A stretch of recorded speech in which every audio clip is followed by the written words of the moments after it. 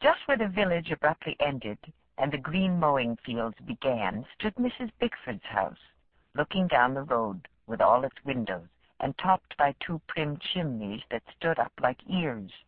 It was placed with an end to the road and fronted southward.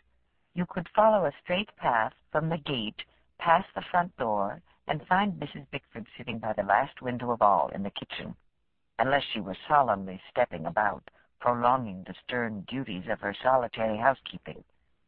One day in early summer, when almost everyone else in Fairfield had put her house plants out of doors, there were still 3 flower pots on the kitchen windowsill.